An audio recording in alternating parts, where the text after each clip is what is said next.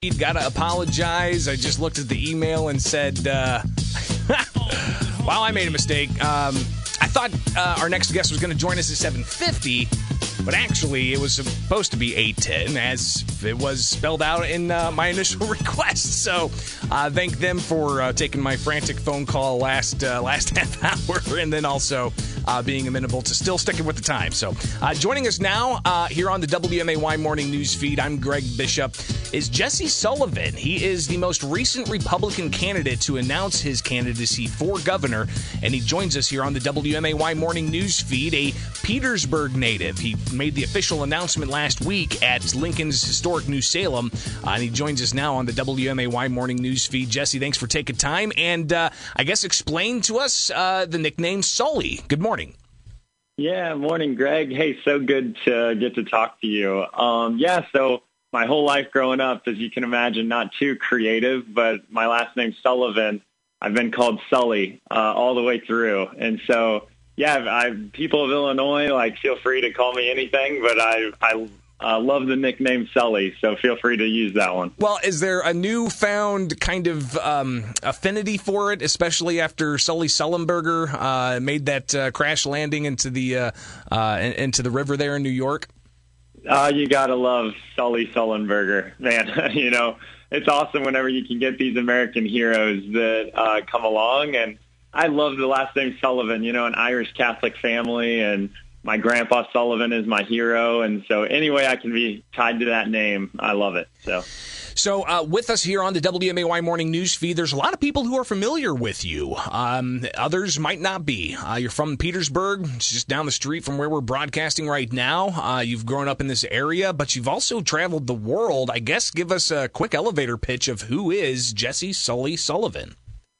Yeah, so I went to Porta High School, so born and raised here in Petersburg. I've got about 100 cousins in our town of 2,300 people. Honestly, we lost count of how many cousins there are here because there's so many Sullivans. But I got to go to St. Louis University for my undergrad.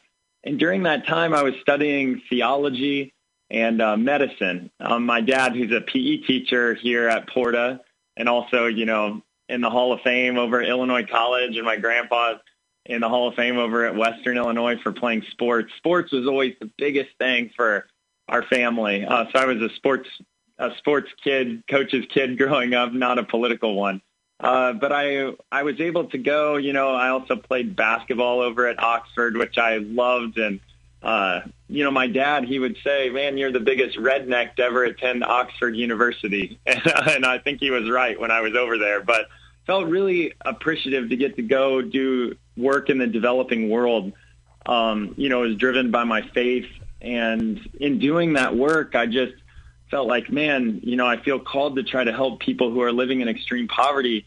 And I failed my way forward in trying to help through charity and aid, and said, am I really helping lift people up out of this place of need? And eventually realized the best way to do that is creating jobs. And so I went back to business school out in California, and then I came back home about 5 years ago and have been running this organization from Petersburg, which is really a global organization to help lift people up out of poverty through creating jobs and backing the best entrepreneurs. And so, yeah, just super happy to raise my family back here where I was raised, running around in the cornfields and the creeks and all that. Jesse Sully Sullivan joins us on the WMAY Morning News Feed, a Republican tossing his hat in the ring for governor, and there will be plenty of opportunity to compare you with the other three that are running, so I look to talk with you in the future about that. And just real quick here, are you interested in debating other individuals, regardless of where the stage is, right? Yeah, definitely. I'm someone who, I'm an open book. I'm one of 8 kids in my family, and so I grew up debating and arguing with all of them. It was a form of love in our family. So I really, just passionate about fixing Illinois and making it a better place. And so, I'm a political unknown right now. And so just being able to share my ideas and thoughts on what we need here in Illinois, always happy to do. Well, and we'll talk about just a couple of issues here that at least have been top of mind for me covering the State House as a reporter and watching how the sausage is made at the State House. And if you're looking to run for governor, want to get your take on some of these issues. But what do you say to those who are critical of you're a newcomer and instead of running for dog catcher locally, you went right to the top of the ticket in Illinois. What experience do you have that will help you if you were to get that job? Yeah, I think most people like me in Illinois look at our politics and they say, wow, is that broken? You know, just the trust in our government to be able to actually be effective and efficient and helping, you know, use our tax dollars to really provide the services needed. I mean, you just look at the people fleeing the state. And so when you look at like, all right, our politics need to change. And if you think that, hey, they're going great, then you have some other good candidate, current governor you could vote for. But my take is our politics need to be fixed and changed. It's too corrupt. Taxes are way too high. And, you know, just the crime problems up around Chicago. Those are the three core areas I'll be focused on. I have some of the national security background doing counterinsurgency work over in Afghanistan that I kind of bring to the perspective on the crime issue and support of our law enforcement. Also, when it comes to corruption, I just feel like moral leadership is so key. And I have these three core values in my life of faith, family, and service. And so my Christian faith has always really driven me personally to say, how can we have honesty and integrity is at the core of who we need to be? You know, and then really on the high taxes front, I just think it's driving so many people out of our state, and we need to create the jobs of the future here in Illinois. And that's what I've been doing and focused on is helping back entrepreneurs and small business owners to become big business owners to really be able to create those jobs of the future. So I think I'm going to bring all of those experiences into government. And, you know, when I ask myself about what level I should enter in at, I just really feel like if you want to change Illinois, then you have to change the governor. And I feel like my life experiences have led me to a point that I really do think I could do a good job for our state and turn it around. Jesse Sully Sullivan with us on the WMAY Morning News Feed, a Republican running for the nomination for governor. And Jesse, I think one thing that we could possibly spend an hour on is how you could use your global governance degree from Oxford University and how that'll play into it. But I think that would take a lot more time to unpack and discuss. So hopefully we can have that conversation in the future as well. But let me get just a couple of quick hit items here from you on some issues that we've been watching at the State House. Of course, the backlog of FOID cards, firearm owner identification cards. You've got some who've waited. I had a woman over the weekend say she finally got her FOID card processed after nearly 2 years. Therefore, you know, the delay is way beyond the 30-day framework there. Should we get rid of the FOID card? Wow. You know, the way that I approach this issue, so I grew up, you know, here in Central Illinois hunting with my grandpa. And when he passed away, then my older brother and I fought about who gets to have my grandpa's shotgun, you know, and my older brother got it, of course, because he was bigger and stronger than me, but because he's my older brother, and that's the way it should be. But I carry the same weapon now, you know, an M9 Beretta that I carried when I was over in Afghanistan. And so to me, you know, gun ownership, it's not legal gun owners that are the problem in carrying out these, you know, different things going on up in Chicago or these cities. That's happening from illegal gun ownership. I renewed my FOID card not too long ago and had to wait over 3 months, and it's ridiculous. And so, yeah, we definitely need to make changes to that system to make it super efficient and effective for people to be able to get weapons. Legal gun owners should not be having to go through all the hoops they're having to jump through. Well, should we get rid of the FOID card, though? I mean, Missouri doesn't have that. They've got constitutional carry. Yeah, I think specific policy stuff, as you know, I just jumped into the race. And so we're putting together a policy team of people who we're going to look at every single policy over time. But I can tell you, just my values are very much in support of, legal gun owners and making that as simple as possible for people to be able to do.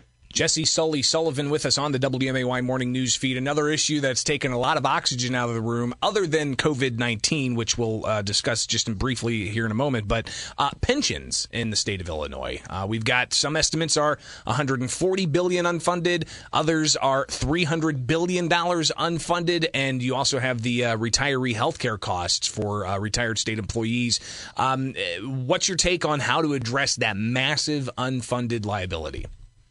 Yeah, just such a huge problem. And the reason why it's crowding out spending in other areas that we really need it. I mean, paying that much on this debt is not good for the state of Illinois or the people of Illinois. The way I approach this issue is my dad is a retired school teacher and a public school teacher. So he told me, hey, if you're going to take away my pension, I'm not going to vote for you. And I don't think not only because of him, would I not do that? But I grew up here in Central Illinois where your word is your bond, and so the government, the state government, wisely or unwisely, made a promise to people. And when you make a promise to people, then you keep good to your word. And so we made a promise to retirees. And so they should know that a benefit earned would be a benefit paid under my administration. And so that's one huge principle I bring to it. The other one is we want it to be solvent for people